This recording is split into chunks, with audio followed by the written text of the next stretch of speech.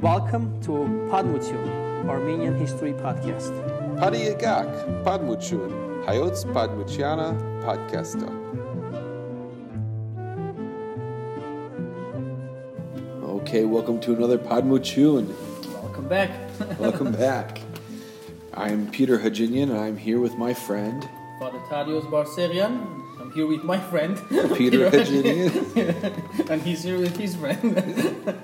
And we're both here with some legends and myths of Armenia. Yes. This is exciting. This is going to be a fun talk. Everybody likes mythology.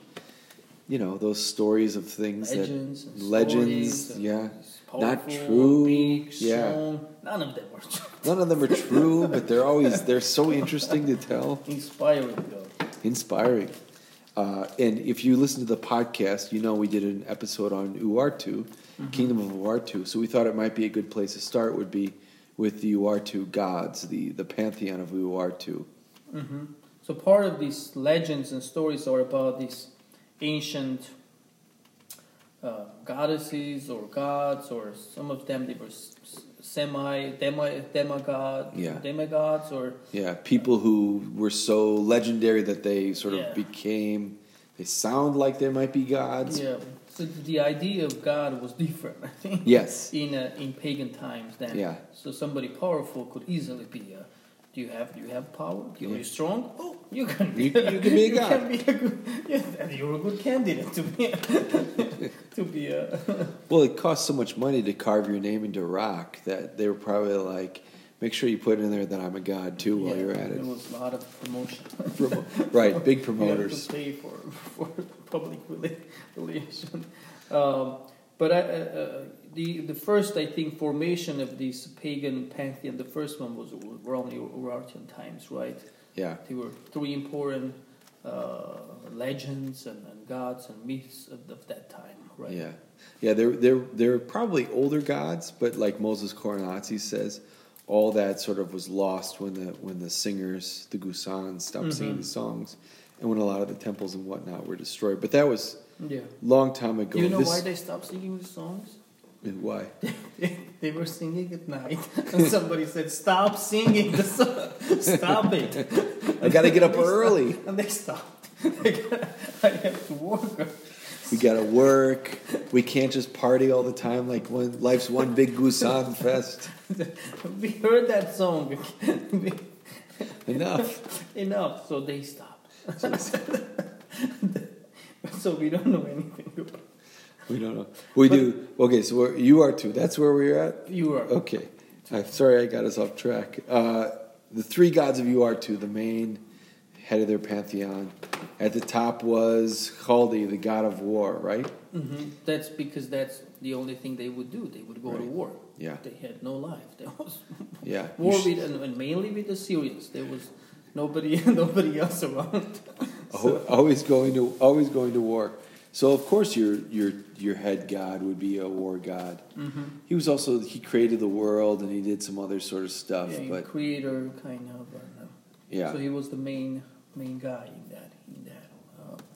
And then there was Teshiba, the weather god. Mm-hmm. And everyone should look this up because there's about 8 or 9 different spellings of Teshiba or Toshiba. And the company later that we know that was originally. He went from being the weather god to washing machines, makes TVs, probably toasters, and then Shivini, the fire god, is the third god. Actually, it was Taishiba. I heard the spellings of Taishiba. Taishiba. But Khaldi was, I think, the main god, and his temple was the highest in the city, and his temple was the main in the city. There are a lot of stories how he created everything, how he helped and protected the Urartian kingdom, and sometimes some of the interpretations, his name Khaldi is introduced as Chai and High, and Di means God, so High and God of Armenian people, God of Armenians. So there is that connection of Urartians being Armenians as well. So he was an important figure, I think, in that area in that time. But Khaldi is a unique name; it doesn't appear in any other name. There are all these so-called gods, they were very similar to Mesopotamian and Babylonian gods, Yeah. but the names are different. Yeah, names are different, but they're similar in the fact that they're not a personality. This isn't a personable God. This is sort of represents a force of nature, like fire or weather. Right. You know, right. You needed a God that was the God of weather because you need your crops to come up every year. So of course you want somebody to try and appease or do that. And then Haldi, the war god, this is just kind of the spirit of we need somebody to fire us up. We need to get really excited to go into battle. Because as we learned on the UR2 Kingdom podcast, the 3 things that a UR2 king has to do when they become king: you plant a garden, you build a temple, right? And then the third one, you go to war. Go to war and never come back from that war. Never come, yeah. Anyway, but I think later comes Moses Khorenatsi, right? And very often there is that notion that kind of with Christianization of Armenia, all these stories, all these legends, they were lost and they were gone. But interestingly enough, all these stories were preserved by Moses Khorenatsi, by an Armenian monk, right? By an Armenian bishop, an Armenian monk. So he preserved all these stories, and he wrote down about all these legends, and because his idea was that to write a complete history of Armenian people, and all these legends are part of Armenian people, part of formation of Armenian people. Yeah. And so let's talk about some of the people he wrote about. Let's start with Tork. Dorkangech. Torkangech. Because this is a very, some of these gods and goddesses, you can say, this is like the Armenian version of Zeus. I don't think there's any other version of Tork in any other mythology that I've heard of. Yeah, Tork is one of those dema gods, kind of very similar to Haik. Yeah. Haik is this legendary figure, and Tork was this legendary figure too. Yeah. That he was very powerful, he was really strong. He would go up to the mountain and get a huge rock from the mountain and throw on the enemies, and they all die. And he built cities with his bare hands, and so he was a very powerful guy, probably. And that's why there were probably legends and Gusans, they were singing about him. He was like maybe the Incredible Hulk without the anger problem. Right. So I love this part of the story. I've always heard the story of he was really strong. He was pretty smart too, but he was very ugly. He apparently was a very ugly guy. And if you see statues of him, his nose is all smashed up, like he looks like a fighter that's been in the ring too many times. A wrestler. You just told me tonight that maybe we have this wrong. Maybe he's not ugly. Because Anger is the folk interpretation of his name. Because Anger, if you translate from Armenian, means you can translate it that somebody who is not beautiful. An is a negative pronoun, and then not a pronoun, and then ger means beauty. So somebody who did not have beauty. Right. Which, let's just stop for a second, because when has an Armenian ever beat around a bush that much? No one's ever said, well, they're not really that smart. They're always like, that guy is just dumb. This guy is ugly. You got to look at this guy. No one's ever said, he's not exactly pretty. I guess they might say it, but... Well, nobody was looking at I think, how beautiful he was. Oh, he's beautiful. I think it was just how strong he was. Right, yeah. But Anger, actually, that's a wrong interpretation. It was folk interpretation. It was something people wanted to look at that way. But Anger was actually a region in Armenia. And Tork was actually a real person, Tork. And he was the governor. He was the head of that region. He was probably very strong and very powerful man.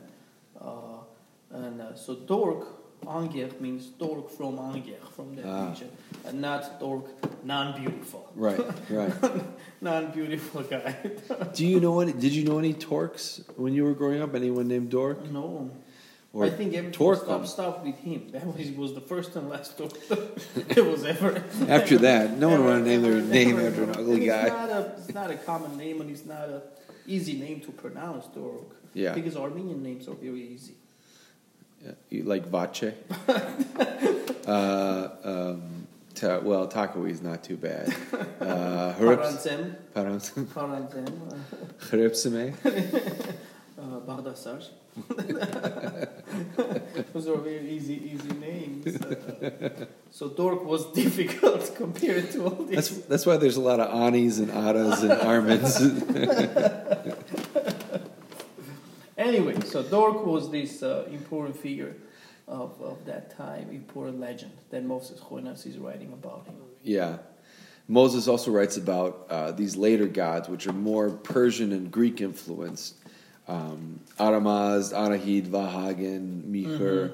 And you have sort of a triumvirate of gods. So again, that kind of trio. But Aramaz, who's the king of the gods and the father of the gods, the main god. Anahit, who is the goddess mother. And then Vahagan. And later, Vahagan kind of gets replaced by Mihur, who is a little bit more Persian influence, like Mithra. Mihur gets promoted. Yeah, Mihur gets promoted. was promoted at some time. So, but Armas, they're not movable. But one of the, I think, most interesting Armenian myths and legends is about Vahagan. Yeah, the name even means somebody who has fiery eyes. Right? Yeah. And he had red hair. Which is, not uncommon for an Armenian, but kind of shocking when you see most Armenians. Yeah, well, there was that ideas. I don't know how true. Some are discrediting that. Some don't believe that original Armenians they had blonde hair and kind of a different albino and blue eyes. And there is always that conversation once in a while you have. Yeah.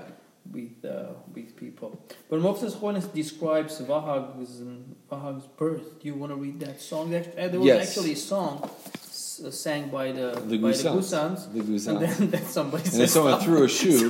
Somebody threw the world's oldest shoe out the window at them. But Moses Choinas, while somebody was here, let me write this down because this is the last time. Well, I'm not going to sing it, but I'll read it. No one wants to sing it. You don't know the melody. You don't know the melody, how it was. But this is how it goes. In travail were heaven and earth. In travail, too, the purple sea. The travail held in the sea and the small red reed. Through the hollow of the stalk came forth smoke. Through the hollow of the stalk came forth flame. And out of the flame a youth ran. Fiery hair he had. I, too, he had flaming beard, and his eyes, they were like suns. Oh, my goodness. I'm so glad you read. I couldn't read it. Well, anytime you look up anything about Vahagan, this is basically takes up about half the whatever it is that you're looking at. And I just want to walk through this a little bit because... Imagine that person. Think about that person, how he will look. Does this rhyme in Armenian? Is there a rhyme to this? Okay, so it's a little bit more of a... I remember some. Oh, okay. We would memorize that. Okay, that's... In Karapa, classical Armenian. You memorize it in Karapa. Yeah, I remember part of it, not all of it. That's a little bit more interesting because travail is a strange word in the translation. I never heard that before, travail. The purple sea is kind of an interesting thing because who was it? Oh, the Odyssey always describes the sea as wine dark. Yeah. This is kind of like an ancient thing about the wine dark sea. Yeah, in Karapa it's a Tsovan Tsirani. Tsirani was another... Tsirani was usually the coat that the kings would put on the shoulders, and purple Tsirani cloak. was purple cloth too sometimes. Yeah.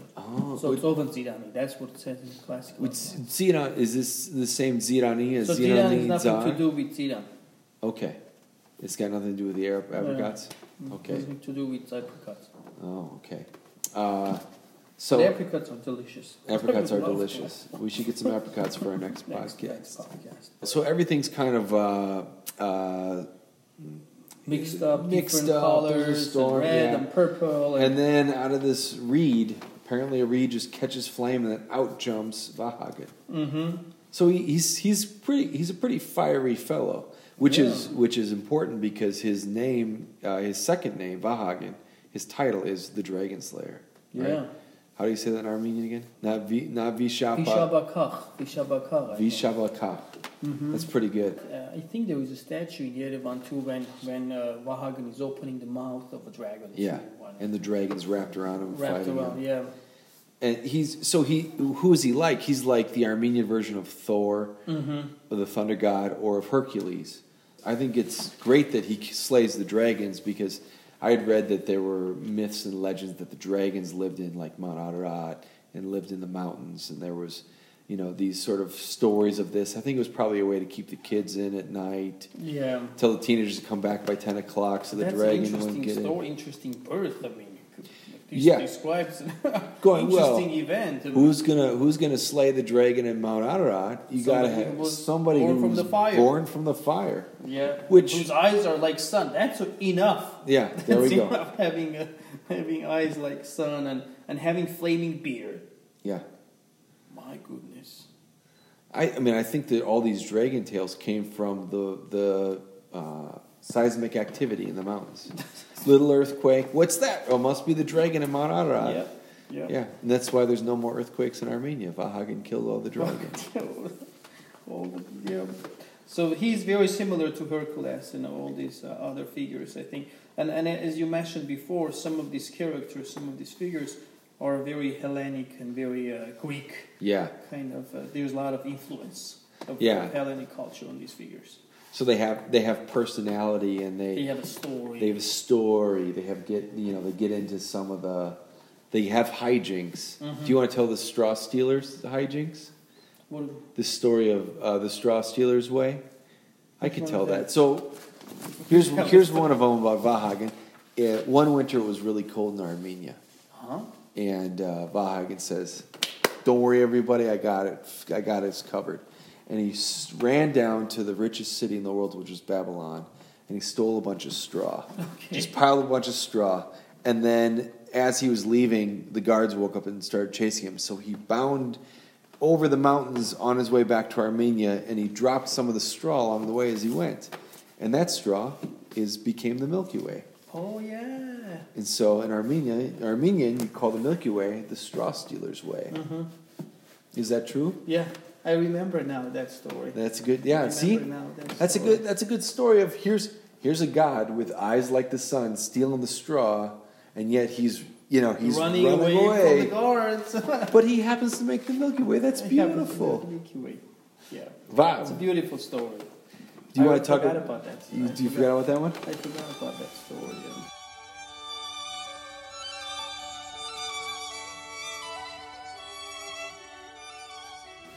Do you want to talk about Vahagen's wife, Astrid?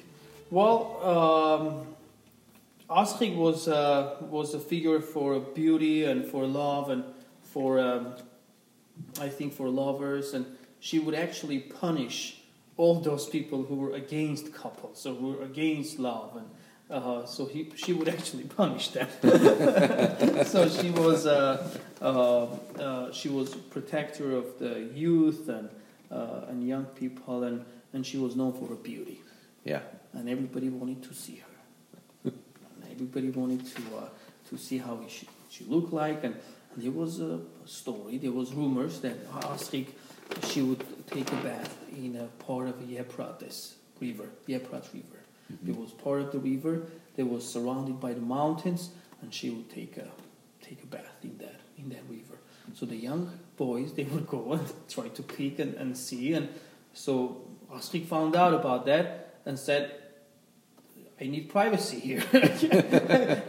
More privacy. And so she made the area be foggy. That area, there was a lot of fog around when she was in that river, that the young boys, they couldn't see her taking a bath. So that was her bathroom. that was yeah. And they say now every time you see mist in the mountains, that's Astrid taking a bath.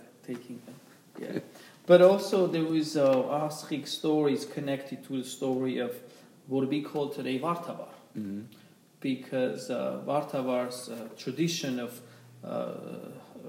spraying water on each other, right? Yeah. Has pagan roots in it too. That tradition, and it goes to Astrid, to her story, and that was her celebration. They would throw water on each other, and it was had to do with all that ceremony, and also it was a purification act, kind of purifying people. When you throw water, person becomes kind of clear and pure.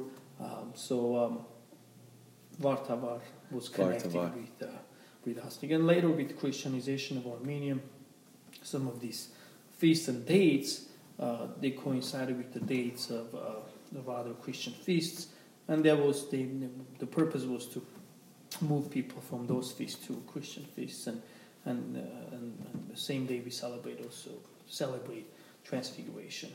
That's pretty good. What's the date of Vartavar?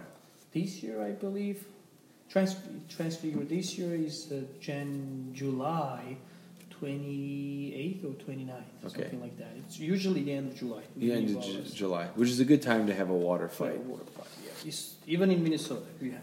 Even in Minnesota, you can have that. Well, another Astrid story, yeah. That's Astrid story. But another date, Navasar, which is another Armenian celebration that has pagan roots. It's the Armenian New Year, pagan Armenian New Year, August 11th. Mm-hmm. It's Hike's Day. Aramaz, then. Yeah, Aramaz. And Anahit, who is the protector goddess of Armenia, mother of Armenia. Mm-hmm. She was the daughter of she was the daughter of Aramaz. Yeah. I don't think she was the brother of Vahagan. She was born in maybe a less fiery way. Yeah. But she kind of looked out over the Armenians and looked out after them. And who was it? Strabo said that the Armenians really loved Anahit, and that there were versions of Anahit in Persian, the pantheon, and in the Mesopotamian pantheon, but the Armenians really held her above, right? Unlike anybody else. All these people, they had different kind of reputation and different worship and emphasis and in different regions of Armenia. Astrid was loved in certain areas of Armenia. Vahagan was loved everywhere, probably. Yeah. But Anahit, especially in Yerzenga, in Zobk, and all these areas, I think they mentioned that they loved her in those areas especially. And one of the mountains in Zobk region was called the Throne of Anahit. And there were pictures of her sitting on that mountain.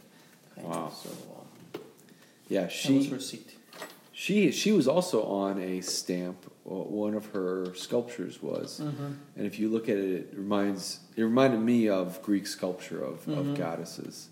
Is that the one that doesn't have a head on it, or it's only the body, or is that Astrid? No, I think it's just the head. Just the head. Oh yeah. Astrid, there is one for Astrid doesn't have the head; it's only the body. Monument. I think it was found in Ashtishad or in Artashan in this town, because there are temples in this town too. Yeah, the only other thing I know about Anahit was that there was Pliny wrote about Mark Antony's soldiers. They actually smashed an enormous statue of Anahit. Really? It was apparently made of solid gold, and they smashed it and tore it apart so they could kind of pay the troops. Here you go. Because the Romans, always looking for gold. They're always looking for wealth. Always looking for. Always thirsty for that. But probably it was also kind of to make Armenians upset, because Anahit was so loved by Armenians. And that's why they mentioned that. Yeah. Otherwise they wouldn't mention if they just took a lot of gold from the country.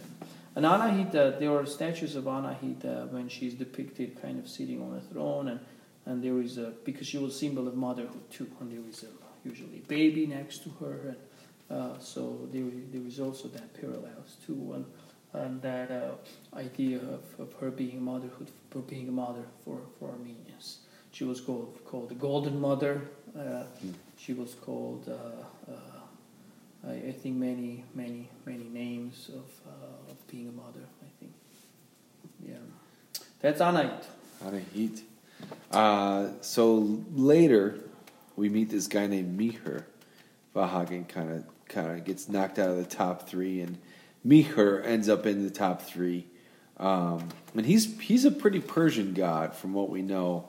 Miher's name is Persian too. Miher's Persian. It's Mithras is what the Persians would call it, but Mithras is probably a Greek name for the Persian. This is kind of like the god of light and the god of truth, which is a very good thing to be if you're a pagan god. But his month was February, was dedicated to Miher. He was also the god of fire. So this is the his temple. Oh, I lost my train of thought. Okay, so his month was February, which is when Turndez is, and one of the elements of Turndez is jumping over the fire, the bonfires.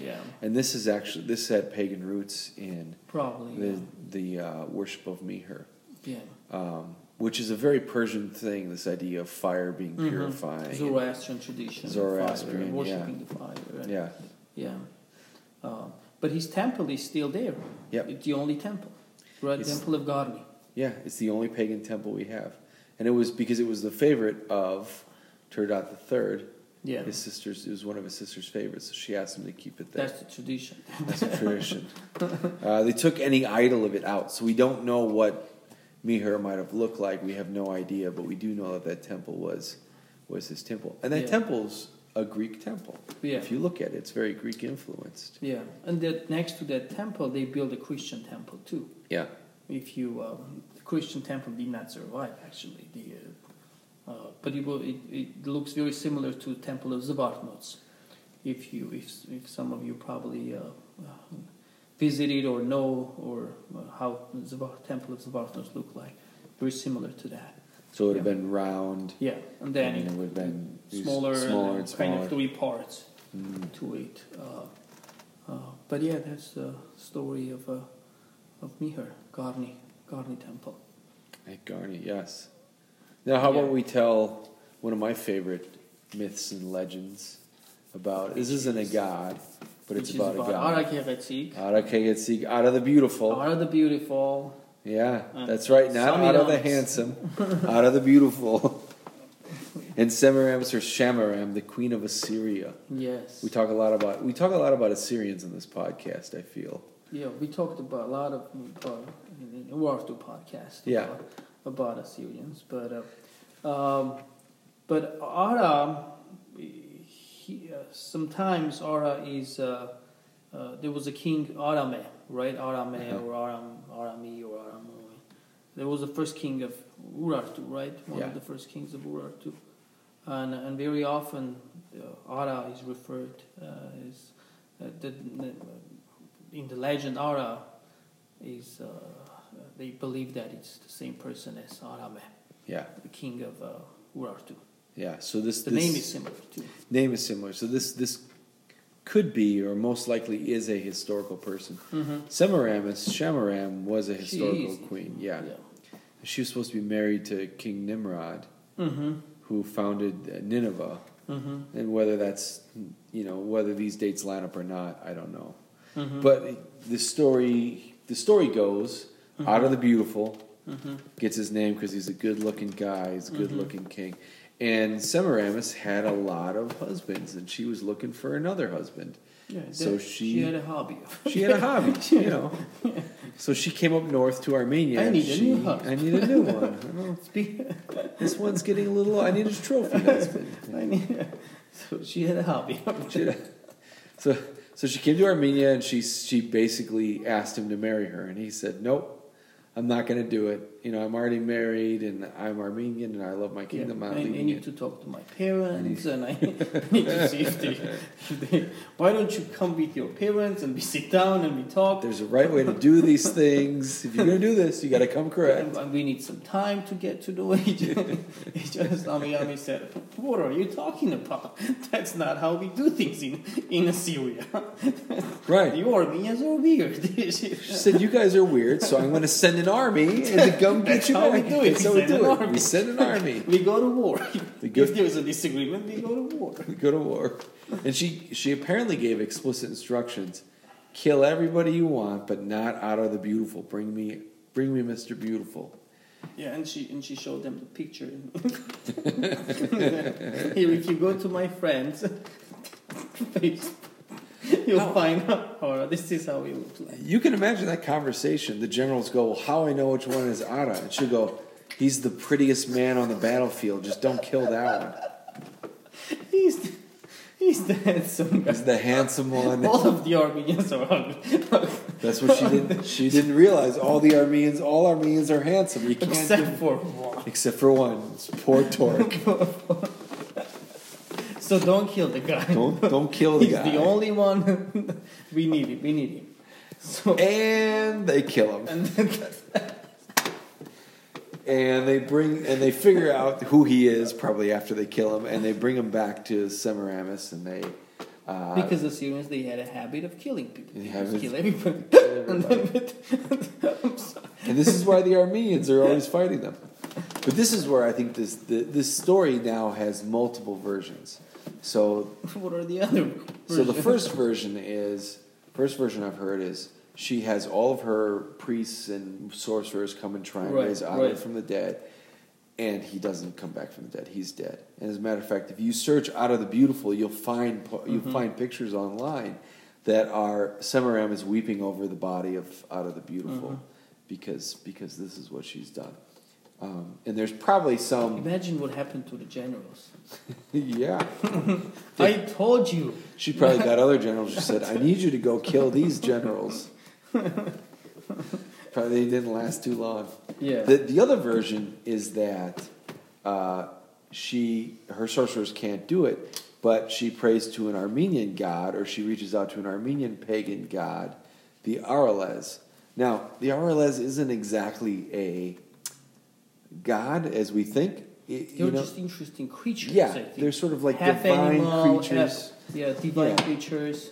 And so think of a giant dog Mm-hmm. that comes down and licks the wounds of wounded heroes and cures them, brings them back to life. Mm-hmm. And so the legend is that one story goes, she called on the Arales, and the Arales brought Otto back to life, and they lived happily ever after. That's clearly the That's Assyrian version of the Yes. story. That's her version of That's the her story. version of the story. But the Armenian story didn't change or died. No, Ara died, and it's another classic Armenian story of fighting for the independence of Armenia, and these invaders come and unjustly Right. kill and take what they want. Yeah. During Soviet time, one of the writers of, I think it was Nairi Zaryan, he wrote a poem about this story, about this legend. And in that like, he describes what happens, and it's very poetic and written in a beautiful way and manner. And when Shamidami said, you have to marry me, and we have to get married, and Arak Eretzik says, I cannot betray my beautiful Nuart, because his wife's name. He was actually married. Yeah. Shamidami, are you? So I said, well, I'm married. I have a wife. I cannot just leave her and come and live with you. And so in that actually beautiful poem, beautiful a book that he wrote, and so he said, I cannot betray my beautiful wife, Navart. Huh. In that poem. There's also an episode in the Epic of Gilgamesh that's similar to this. Mm-hmm. The goddess Ishtar sees Gilgamesh, and he's a handsome Right. fellow, and she says, hey, why don't you come be my lover? And Gilgamesh says, I don't think so, because you're going to get bored with me, and then what's going to happen with me? And she gets so mad, she sends the bull of heaven after him to try and kill him, basically. And he ends up killing the bull of heaven. What's up with this And then he goes, yeah, he's, what are you doing? She complained to her dad so much that he's like, fine, take the bull of heaven, go after Gilgamesh. And then he said, so. But so the Arles, I had heard it was Armenian, but you were mentioning earlier that it might be Assyrian. Well, I probably my recollection of this story was that Arales, they were these Assyrian creatures that were half animal, half kind of this strong or powerful. They had some power to bring people back to life. Yeah. Bring soldiers and dead people back to life. Of course, it's a legend, and maybe Armenians they shared them too, or and Assyrians, and obviously Shamiramis, she used them. Yeah. Well, it kind of makes sense if you look up Lamassu, Lamassu. Those are these Assyrian, kind of like griffins. They're half cow with the heads of humans and the wings of birds. Right.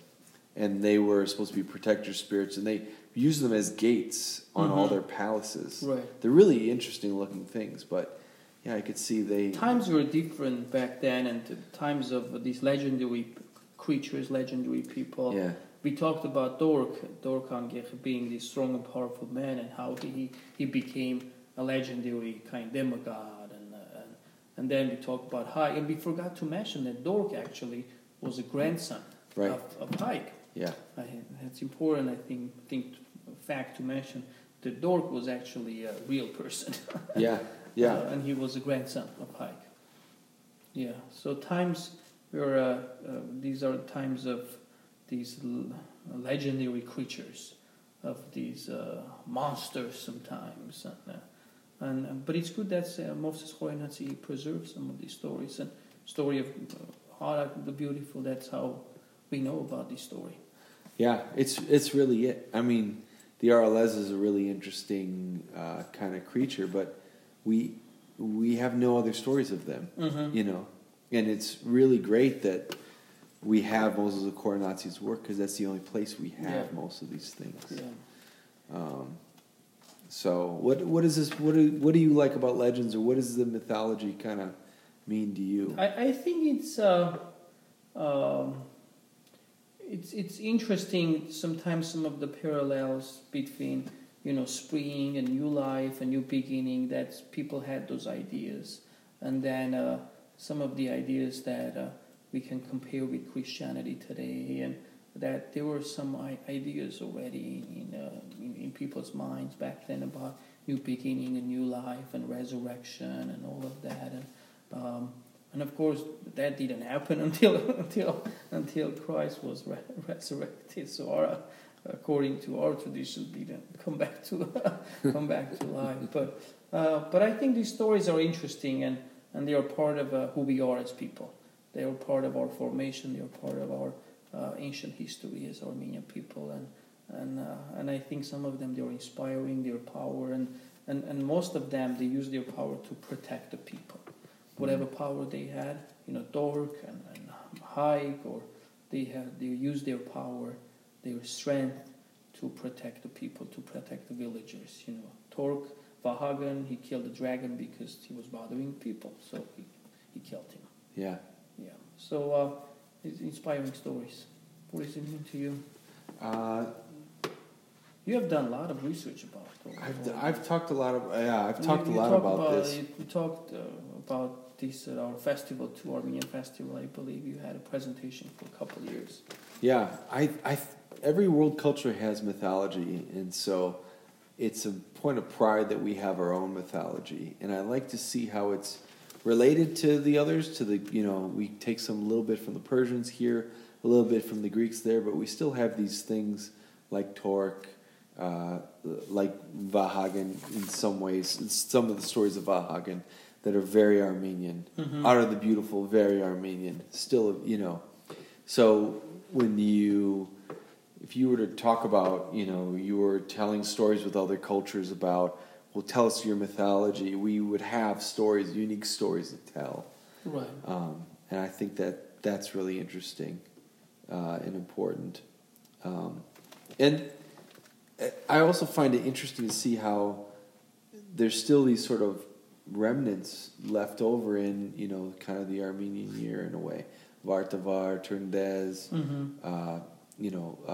the Feast of the Transfiguration. These things kind of, in Navasard, these kind of old things, even though they've long gone, we don't talk about these as actual gods anymore, but it's still kind of there in the culture a little bit. It's like the wedding dance, the Tamzara. Mm-hmm. I remember reading that the Tamzara actually is the Armenian word for Tammuz, who is the Mesopotamian fertility god. Which makes sense that you would do that dance at the wedding. I don't think anybody, no one clearly knows, makes that connection or thinks of it that way. But, again, we're an ancient people, and here's one of the examples of something that's ancient that still lives on today. Right. It's amazing. Well, if our listeners, if you have any other stories you want to share with us, I think we would love to hear your stories of all these legends and myths and narratives. And so if you have anything to share, we would love that. And just a reminder again to like and subscribe.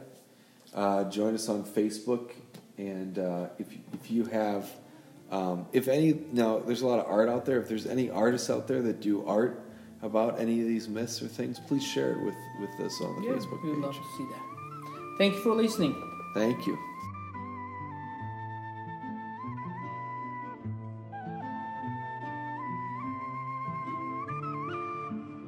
Thanks for listening. Please like and subscribe.